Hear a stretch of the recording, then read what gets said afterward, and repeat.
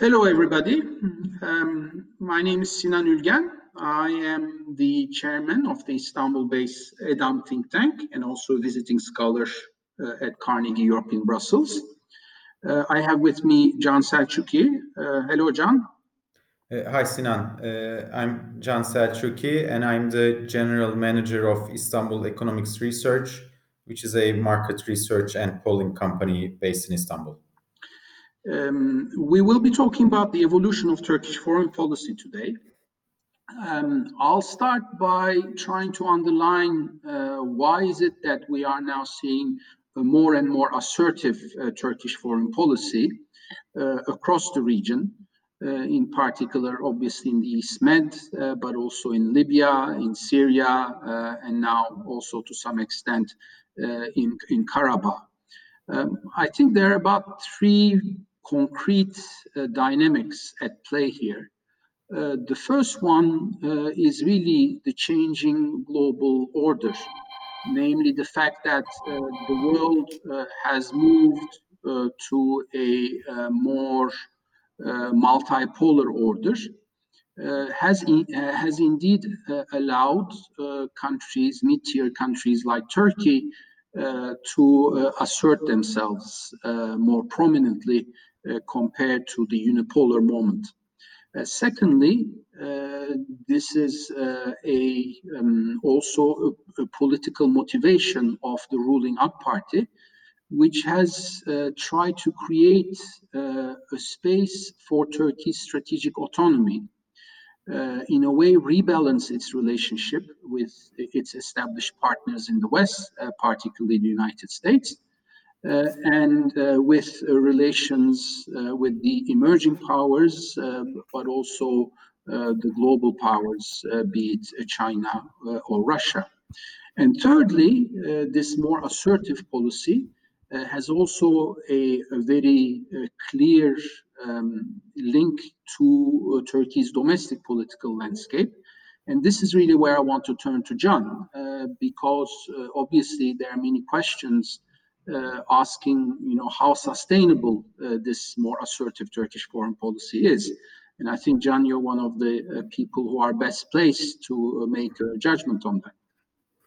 Thank you, Sinan. Obviously, there are two perspectives to reflect upon here. One is the economic sustainability of this more assertive foreign policy, but also, the second perspective is also the domestic politics side of it.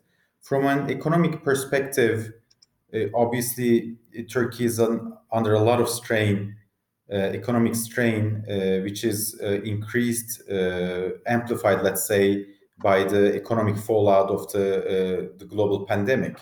So, of all the places that Turkey, like other countries, needs to prioritize its spending, military spending has its limits.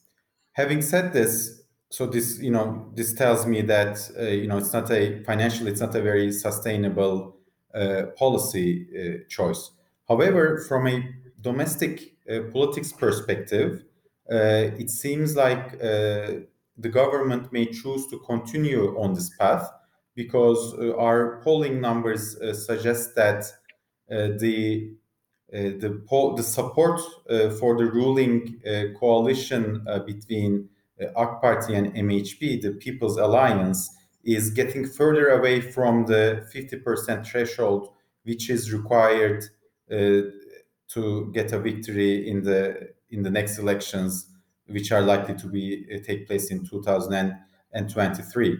And with a growing opposition, the AK Party and MHP need to convince the public against a broader front of opposition for the time being, in the back of increasing employment, increasing inflation, and depreciating lira. So within this context, within this political narrow maneuver space that the government has, the assertive foreign policy acts as a very suitable conversation changer and keeps the support for the ruling party alive, at least among its most core electorate.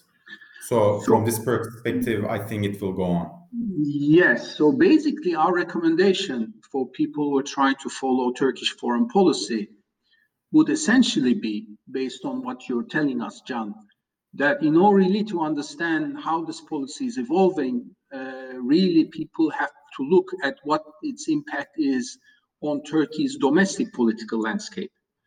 And whereas our proclivity as foreign policy analysts is really to look at foreign policy options, obviously from the impact that they produce abroad in terms of the outcome of these choices.